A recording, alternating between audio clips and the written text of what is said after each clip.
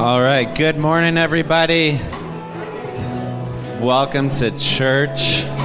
It's good to have all your beautiful faces in the room. It's good to have you online as you're joining as we get going this morning. And as I was reflecting this morning, I was kind of struck with just how good God is. And it's such a simple idea, but it's the truth of God is a good God. And as Benny was singing this morning here, it's a new day. It's a new day. So whatever we've come in with, whatever's going on in life, the good and everything that comes with it, it's a new day. And so we're just going to jump right in. Let's just jump right in. So if you want to stand with us, if you're in the foyer, if you want to come on in, let's just jump in and worship the King of Kings. It's a new day. It's a new day. It's a new behold, it's passed away. There's actually, as we've been worshiping this morning, I've been sensing this change of perspective.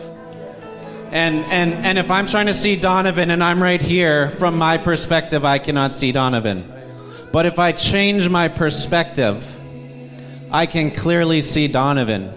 And I feel like God's been going after that in our hearts this morning, of we have been carrying around some perspectives that have been blocking our view of Jesus. And so I feel like there has actually been that shift in a lot of us this morning as we've been worshiping, as we've been pushing in. And I actually feel like as we continue to sit in this singing Jesus, I actually feel like corporately we actually need to do something together. And we actually need to lay down those old perspectives. So there's some people, you've been carrying around a perspective of unforgiveness. You've been carrying around a perspective of hating your brother. You've been carrying around a perspective of God doesn't love you. You've been carrying around a perspective that you've lost sight of that God is a good God. But God today is just shifting those perspectives into love, into forgiveness, shifting perspectives into realizing that God is actually a good Father.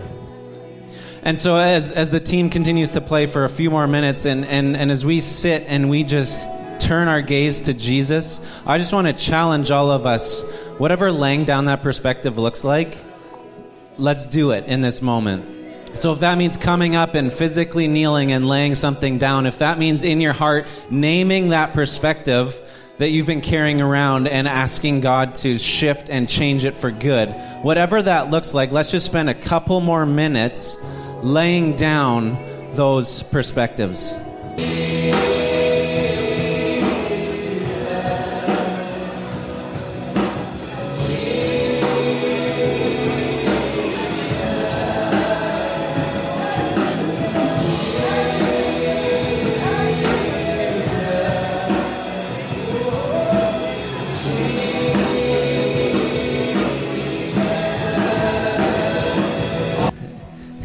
It's a new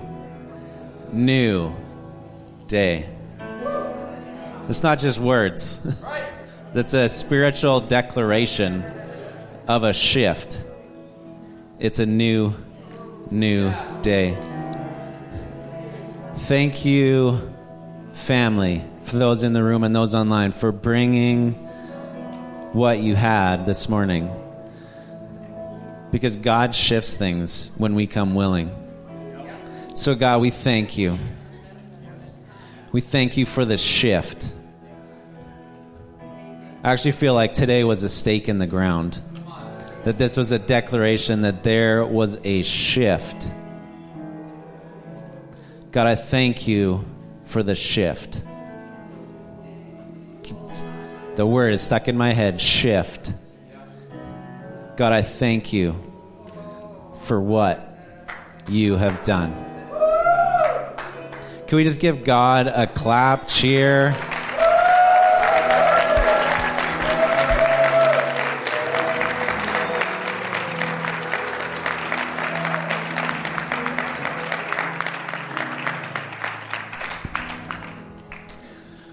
All right, thank you, team. Thank you, worship team.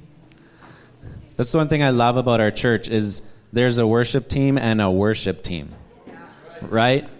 And if we just show up expecting to be entertained by the worship team, worship's going to not be great. But when we show up ready to worship and be a part of the worship team, God moves.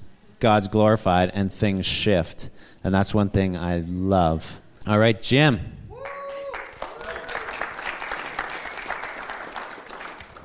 Thank you. I had to smile when Paul opened the service this morning because he opened it just talking about the goodness of God. And you all know that, or many of you know, every time I ever preach, I go down that little path at least once during the sermon because it's my life bedrock that God is good. And so actually, today, rather than me doing a little digression down the path of God is good, that's what we're going to do for the whole teaching, okay? So, and that's fun for me because it meant that preparation for this was really easy. So, and I thought that was so interesting. We started off with God's goodness, and then we declared a new day, and we came all the way around through actually salvation and back to a new day by the end. And it's interesting how the Spirit of the Lord works. It's interesting how inspiration of the Lord works and how revelation works. Sometimes when we're actually even speaking forth something or singing forth something, we see something in particular and we call it out. And I did want to say, Ben, I loved the sort of the flow this morning. There was a time, though, when you did say we're not a lamb, and of course Scripture says we are, right? All we like sheep, and then it says we are the sheep of his pasture and whatever. But the Scripture uses many different aspects at different times. So for instance, we're not a lamb that is fodder for the predator. We're not a lamb that is helpless and cowering and stupid and sightless. Okay? But we are a sheep who follows our shepherd. So I just wanted to bring clarity a little bit to that to say, it's not a new doctrinal statement. It was in the context of that, we are not helpless. Amen? Amen. So, when we say the goodness of God, what do we mean? What definition of the word goodness do we use when we talk about the goodness of God? Like what do we mean God is good? We've all heard God is great, God is good. Let us thank him for our food. I had to do that, Jen, because Jen was already saying food. You know what? His goodness is not the same as his righteousness or his holiness. The fact that there's no sin in him. The heavens declare his glory and his holiness and his righteousness. But what is his goodness? Like, what do we mean when we say goodness? I turned to a book I read many years ago that impacted my life big time at that point. It was by A.W. Tozer, and it's called The Knowledge of the Holy. The language in it is a little bit older, if you will, but I highly recommend the book. It just simply goes through chapter after chapter, each chapter talking about one of the characteristics of God. And it's just powerful to read, and I would highly recommend it. Okay, now, Tozer says, the goodness of God is that which disposes him or sets him up to be kind, cordial, which is friendly, benevolent, which is always wanting what's actually best, and full of goodwill to men. He is tender-hearted. God is? Yeah, he is. He's tender-hearted and of quick sympathy, and his unfailing, never-changing attitude towards all moral beings is open, frank, which is honest, and friendly. By his very nature, he's inclined to bestow blessedness. And he takes... Hey, Laszlo! And he takes holy pleasure in the happiness of his people. Do you know that? These are true, and we're going to see this in Scripture. You know what? That God is good is on almost every page of the Bible, actually. As you read it, you see. Did you know that right from the very beginning of Genesis, right through the end of the Revelation, God has been working nonstop to actually restore fellowship between us and him. And we see, sometimes we feel like there's this sort of judgmental God or this angry God or whatever. That's our perspective. And we talked about shifting perspectives here. We need to shift that perspective. We need to understand the goodness of God, the fact that he has a never-ending pursuit of us. Every time we find yet another way to turn away, he finds another way to run in front of us and face us yet again. Did you know that? And here's the thing. His goodness, and the reason I'm teaching on his goodness today is because it actually has to be a bedrock foundation of your faith.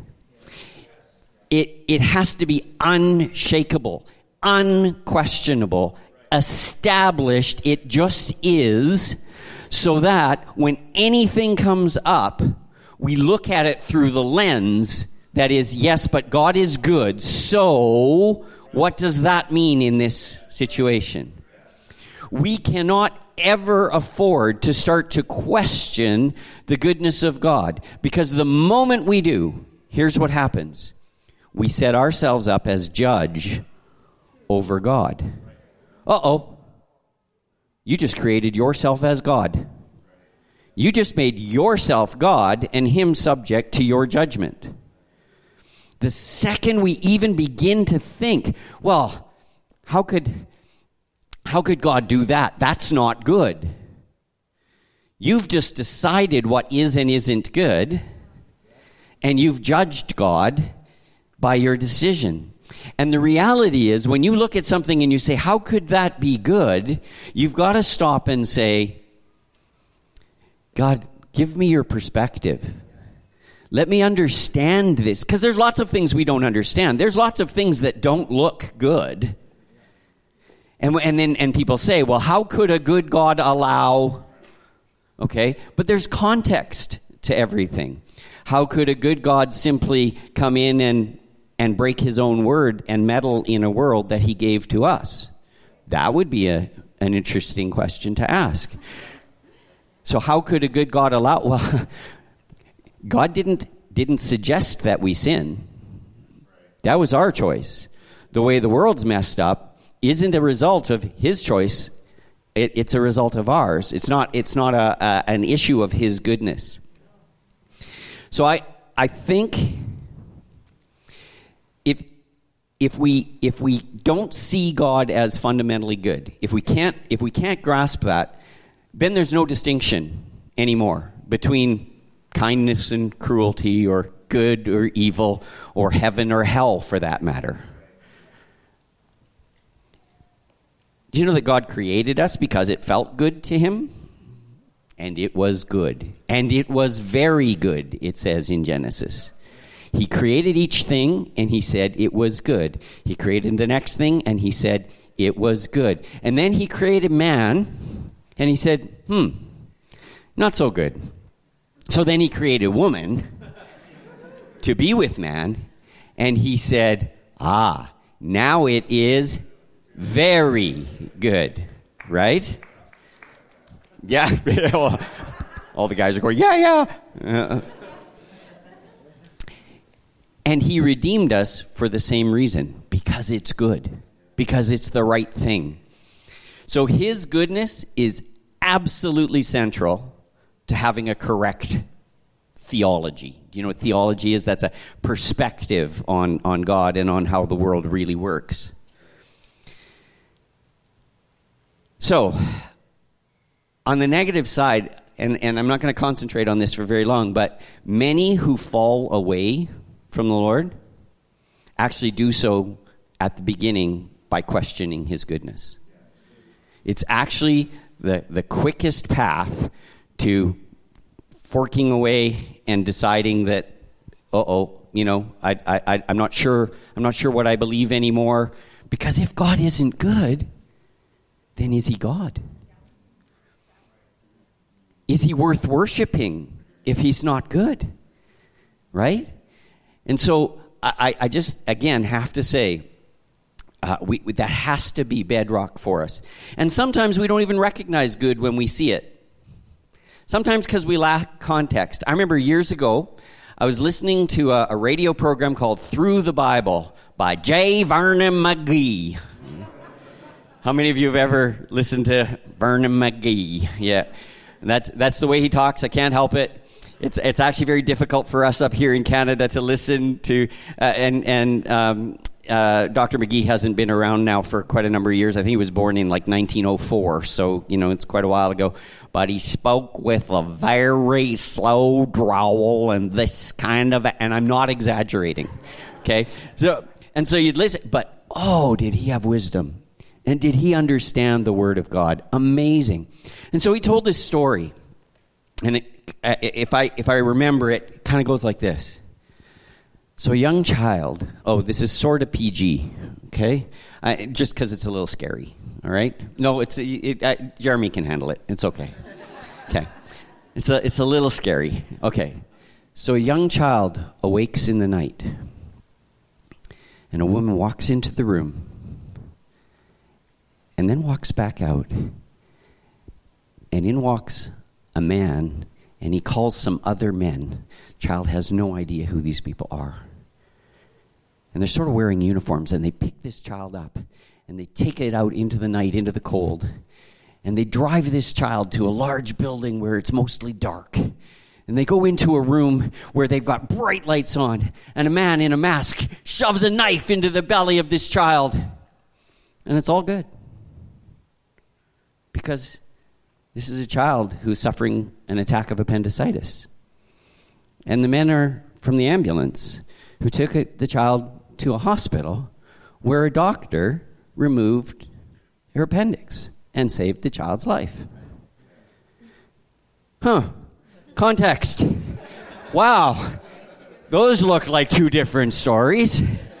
By the way, he was describing the book of Zephaniah when he did that, and he was saying that the book of Zephaniah in the Bible is actually a love story, but you wouldn't think so because it sounds all like judgment, okay? If you read the book of Zephaniah, it's very judgment. But really, it's God cutting out the appendix, a rotten appendix, okay? So that was the context of that story, but I give it to say it was such a clear example of how we can so totally see something from different perspectives. And by the way, the perspective of that little child might have been the early perspective, okay? And sometimes we don't recognize good because it's uncomfortable in the moment. Like the parent who forces a child who hates the water to take swimming lessons because they live by the water, and then that parent is not having that child drown because they just didn't know how to swim. So they force them to take swimming lessons. So is that good? Or is that, violating the child's boundaries? Well, I'm not going to make a doctrinal statement there, but...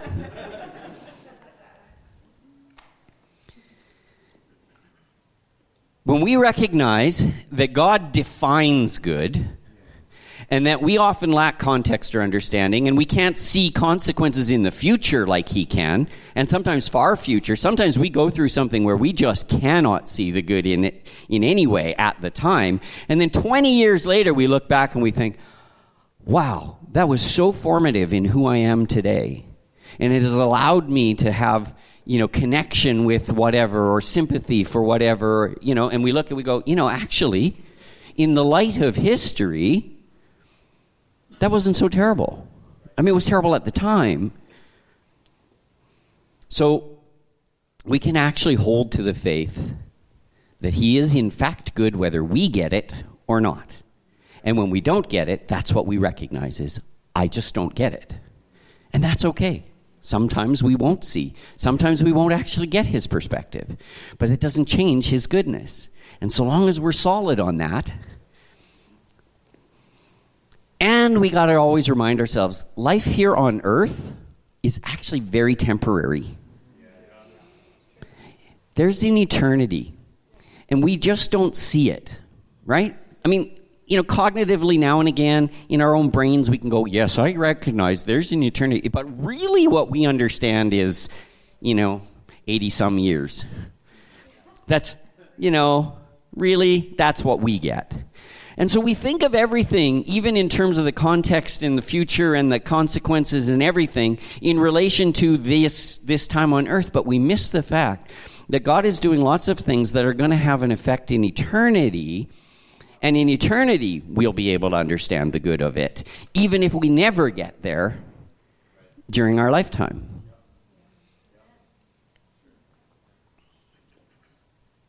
One of the enemy's chief weapons is to try and inject us with the poison of distrust in God's goodness. Do you know that? Especially even in connection with, for instance, his commandments. God's commandments are, what, cramping my style? Actually, they're there for our good. And when God sets something up that we don't understand or we don't get or we don't like, the reality is he's not keeping something good from you. I want to go back to one of the very first stories in the Bible. And there's this guy named Adam. He's got a wife named Eve. We've all heard of Adam and Eve. And there's a point in the garden that he set up for them where it's just beautiful. It's wonderful. They have everything they could possibly ever need. But there's one tree. He's actually created a situation where they have to choose him. Okay? He's created a situation where they could choose something other than him. Because actually, if there's no choice whatsoever, they're not choosing. Okay?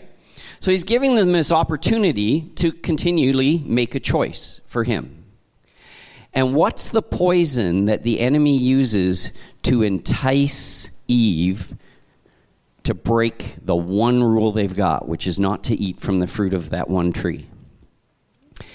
And it is a question of God's goodness.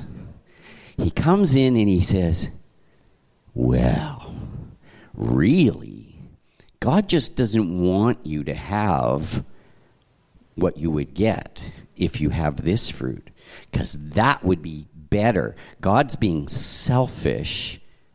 He's not letting you do this thing that will actually open your eyes to a whole nother area, and you'll be more like God. So God's not being good. And it's this insidious poison around that. And I would say, God is never keeping something good from you. He really isn't. If he's keeping something from you, trust me, it's not good. Not good for you. And what about, we fear God, fear being incredible, awesome respect, right? Absolutely. That's appropriate. That's important. But if we are afraid of God, again, we're questioning his goodness. And I don't mean afraid of God like as in, if he's over there, I want to stay back here a little bit, because that implication, that's all very metaphorical, But I've heard people say, oh man, I don't want to really give that area of my life over to God because he'll make me do something I hate. If I give God my bank account, he'll make me live on the street. What? And I'm not even saying that couldn't possibly happen, only that if it did, it would actually be good. God is not out there to try and make your life miserable. Do something you hate. It builds character, says Calvin's dad, right? From Calvin and Hobbes. No. That's not who God is. He's not arbitrary. He's not, here, big word, he's not capricious. He's not trying to to make you do stuff you hate because he can, because he's got you on a string. No, he's good. He's good. He's trustworthy. We don't actually have to fear what he's going to bring us through because he's good. Back to the comment I made earlier. Our faith in his goodness has to be the lens that we perceive every situation through. We have to shift our perspective or ask him to shift our perspective. Let's look at what Scripture says. I've talked about this long enough. Psalm 34, starting with verse 4. I prayed to the Lord, and he answered me. He freed me from all my fears. Those who look to him for help will be radiant with joy. No shadow of shame will darken their faces. In my desperation I prayed, and the Lord listened. He saved me from all my troubles. For the angel of the Lord is a guard. He surrounds and defends all who fear him. Taste and see that the Lord is good. Oh, the joys of those who take refuge in him. Fear the Lord, you his godly people. For those who fear him will have all they need. That fear is that respect. In fact, the respect and belief and faith even in his goodness.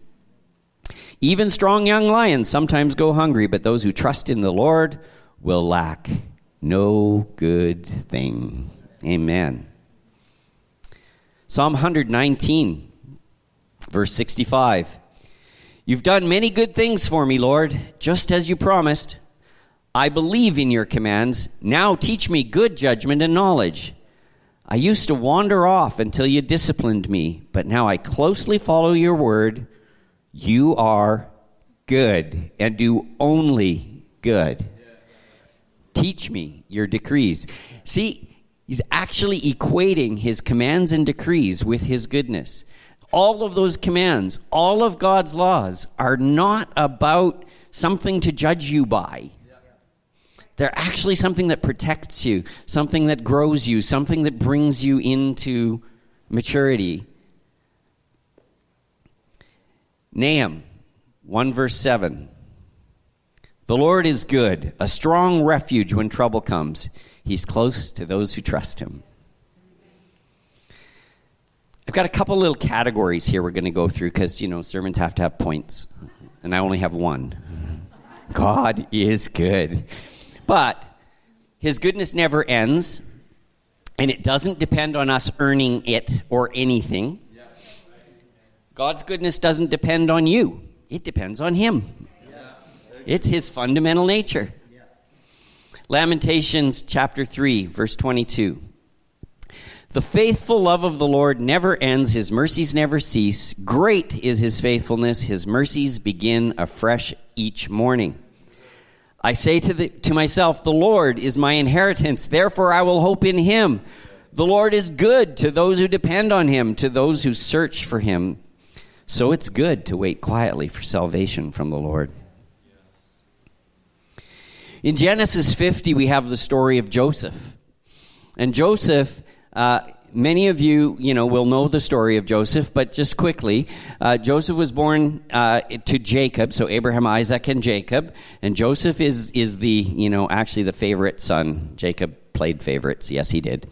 And Joseph is this son, and his brothers don't really appreciate the fact that he's the favorite son. I'm sure that, if I wasn't the favorite son in my house, I wouldn't have appreciated it. Oh, hi, Gord. Anyway, Gord and I have talked. He said, I don't know if mom and dad had favorites, but if they did, it was me. So, and I thought, well, I feel the same way, so I think we're okay. All right. So, Joseph, though, was clearly a favorite, so his brothers didn't really appreciate it, and so at some point they actually beat him up, threw him in a pit, and then when some traders came by, they pulled him out of the pit and they sold him as a slave. So they got rid of their brother and they got some cash. So it was a win-win. And so, anyway, and then Joseph, as his process goes on, he actually ends up as a slave in this guy's house, and he ends up basically running the household because he's gifted by God to do these things. And then this man's wife makes a play for Joseph, and he turns around and runs, so she accuses him anyway. He ends up in prison. in the prison. He ends up basically running the place because he's gifted to do these things. And eventually he ends up becoming Pharaoh's right hand. He sees, Pharaoh's given a dream. Joseph interprets the dream, and he realizes there's going to be a famine in the land. And he manages to store up the appropriate food, and Pharaoh ends up owning everything and everyone because of Joseph's wisdom in provision. Okay. Then Joseph's brothers show up to buy food. And they don't recognize Joseph, and they're standing in front of Joseph, and they need food because they're caught in the famine. All right? So what does Joseph do? Well, he sells them food. Actually, he gives it to them. He gives their money back. He plays some games with them, trying to figure out where they're at now in their journey and whether, in fact, they're repentant at all. And then he makes this interesting statement in Genesis 50, verse 20, after he reveals who he is, and his brothers are like, uh-oh, now we're dead. Because he's the second most powerful person in the entire land, and we did sell him. And he says, you intended to harm me, but God intended it all for good. He brought me to this position so I could save the lives of many people. How do you think Joseph felt when he first got sold to those Ishmaelites as they were coming through? Do you think he saw the good in it? When he was in prison after Potiphar's wife thing, do you think he felt like that was good? In fact, when he got left in prison after he actually helped save this wine taster for the king and whatever all else, and they forgot all about him and left him to rot in prison for a few more years, do you think he saw that as, this is great? But when hundreds of thousands of people's lives were saved because he was in position to interpret a dream, because, frankly, all that pride had been boiled out of him, the pride that had him nyang at his brothers because he was the favorite, now he could see it was all for good. Psalm 31, verse 19. How great is the goodness you have stored up for those who fear you. You lavish it on those who come to you for protection, blessing them before the watching world. Psalm 27:13. Yet I'm confident I will see the Lord's goodness while I'm here in the land of the living. I love singing this one out in the last 6 or 8 months, hey? Yeah. Psalm 23, 23rd Psalm. Many of us have probably memorized this over the years. If you have no idea what the 23rd Psalm is, I'll challenge you. Go home and read it. It's excellent. Verse 6. Surely your goodness and unfailing love will pursue me all the days of my life, and I will live in the house of the Lord forever. Do you know that his goodness pursues you? Romans 8, verse 28. And we know that God causes everything to work together for the good of those who love God and are called according to his purpose for them. Now here's something else, though. Do you know that only God is good? No one else is. Only God is good. So when you're tempted to judge him, just remember who you really are. Yeah? Luke 18, verse 18. Once, a religious leader asked Jesus this question. Good teacher, what should I do to inherit eternal life? Why do you call me good? Jesus asked him. Only God is truly good. Now, by the way, this was not Jesus saying, I'm not good, only God is. This was Jesus saying, you're right, I'm God. Okay, just so you're clear what's actually happening here. Jesus saying, only God's good, so you're calling me good. You catch that, right? So the next verse goes on actually to list some of God's commandments. Jesus is answering this teacher to say, here are the things that you would have to do as well.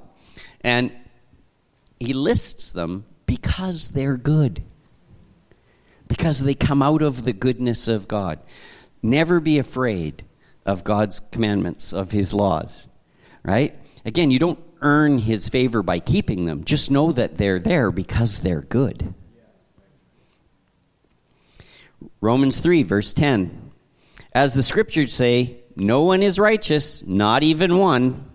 No one is truly wise. No one is seeking God. All have turned away. All have become useless. No one does good, not a single one. I think that's relatively clear. I think point made, yeah. But then if we go, and this is Romans, this is New Testament, okay?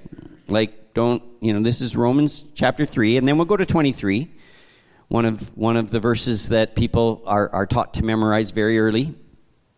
For everyone has sinned, we all fall short of God's glorious standard. Yet God in his grace freely makes us right in his sight. Freely makes us right in his sight. He did this through Christ Jesus when he freed us from the penalty of our sins. You're free. No penalties. For God presented Jesus as a sacrifice for sin, and people are made right with God when they believe that Jesus sacrificed his life, shedding his blood. This sacrifice shows that God was being fair when he held back and did not punish those who sinned in times past. What? Okay, that's a little confusing, maybe. It's really actually saying it's actually God's goodness that allows him to be merciful, that allows him not to have to punish all the evil that people do, particularly right away. Isn't that interesting? For he was looking ahead and including them in what he would do in this present time. So before Jesus died on the cross, he was actually looking ahead and realizing he was also dying for the sins of all of those who had passed away before he ever even did it. Kind of cool. For he himself is fair and just, and he makes sinners right in his sight when they believe in Jesus. So he's the only one who's good. But our own measure of goodness, because we do have a measure, it comes directly from God. We can't and don't have to earn anything by our own efforts, as that wouldn't make us good anyway. If we could earn it by our own efforts, that would just make us proud. Right? Galatians 5, verse 22, but the Holy Spirit produces this kind of fruit in our lives: love, joy, peace, patience, kindness, goodness, faithfulness, gentleness, and self-control. There's no law against these things.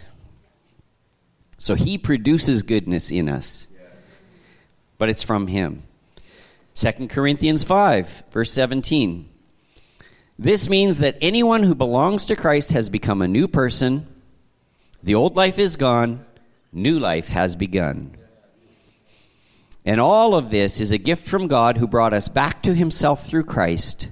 And God has given us this task of reconciling people to him. For God was in Christ reconciling the world to himself, no longer counting people's sins against them. And he gave us this wonderful message of reconciliation. So we are Christ's ambassadors.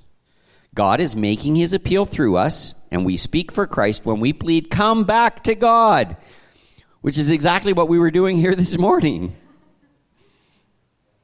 For God made Christ, who never sinned, to be the offering for our sins so that we could be made right through God, or with God through Christ. And God's goodness actually is what leads people to repent. Did you know that? Romans 2, verse 4. Don't you see how wonderfully kind, tolerant, and patient God is with you? Does this mean nothing to you? Can't you see that his kindness is intended to turn you from your sin? And then finally, God's goodness should lead us to praise him, shouldn't it? 1 Chronicles 16, verse 34. Give thanks to the Lord, for he is good. His faithful love endures forever. Cry out, save us, O God of our salvation. Gather and rescue us from among the nations so we can thank your holy name and rejoice and praise you. Psalm 107:1. Give thanks to the Lord, for he is good. His faithful love endures forever. In Jeremiah 33, verse 11, the sounds of joy and laughter, the joyful voices of bridegrooms and brides will be heard again, along with the joyous songs of people bringing thanksgiving offerings to the Lord. They will sing, give thanks to the Lord of heaven's armies, for the Lord is good.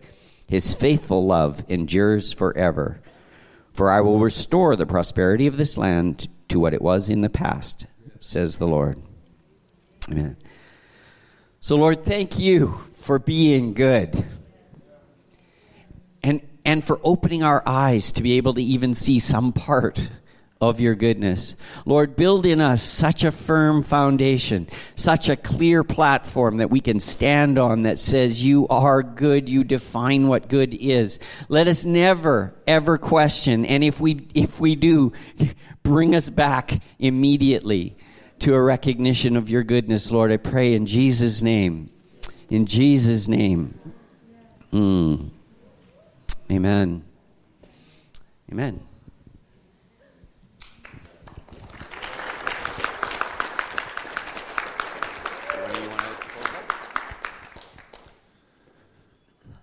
So, with that as the backdrop, I have a sense that there's a number of people that are in the room right now, or you're watching online, where you have felt like I can't do the thing that I want to do. It's like you've been numbed. You took a tranquilizer dart to the arm and it no longer works. I want to praise and I can't. Or I want to trust God, but it just seems so hard right now. A word came to you. Either somebody said it or you said it yourself about God, about His Word, and it shut off something inside you. And you find it hard to praise. You find it hard to pray.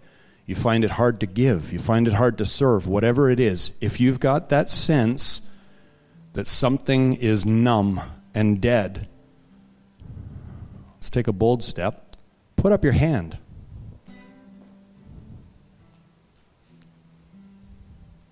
Okay, we've got a few.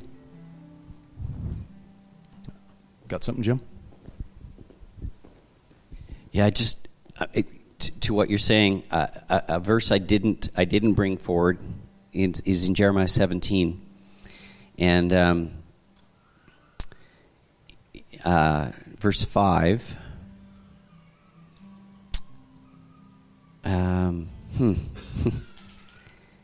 It basically says that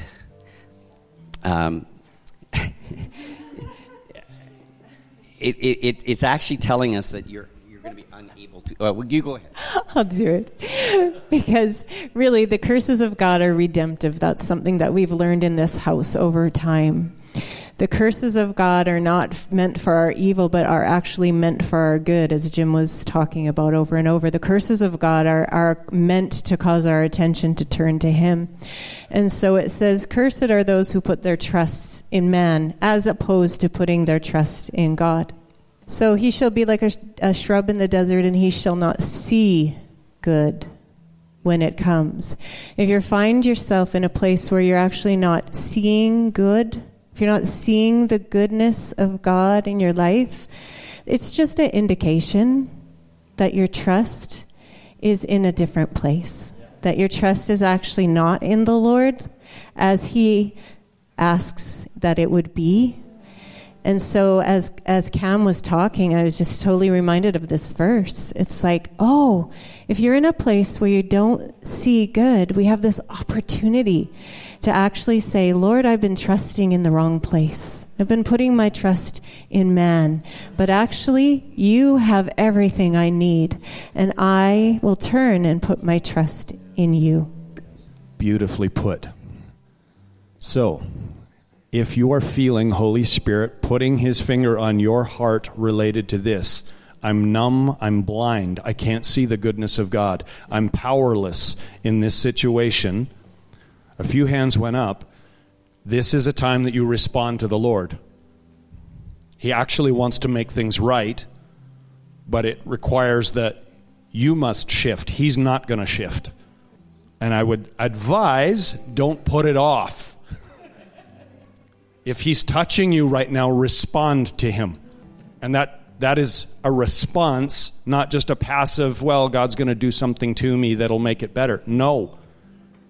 There is a requirement in the Spirit that you must do as He does, think like He does. You must adjust. This is what holiness and godliness is all about. You become more like Him. Stop being what that is. The blindness and the powerlessness is the wake-up call to go, something's wrong. Yeah, I think so often we come to the end of the service and it's like, what's the direction? But I've just been sensing the whole time, like we don't need to give direction because God can give direction. And so we're not going to get up and end the service, but if you need to go, you can go. We'll officially wrap up the service, but there's actually a call to stay. Sit with what God wants to say to you. It is so important to block out our perspectives and listen to His. Let's hear what the Holy Spirit has to say, and as He speaks to you, do what He says. This is open.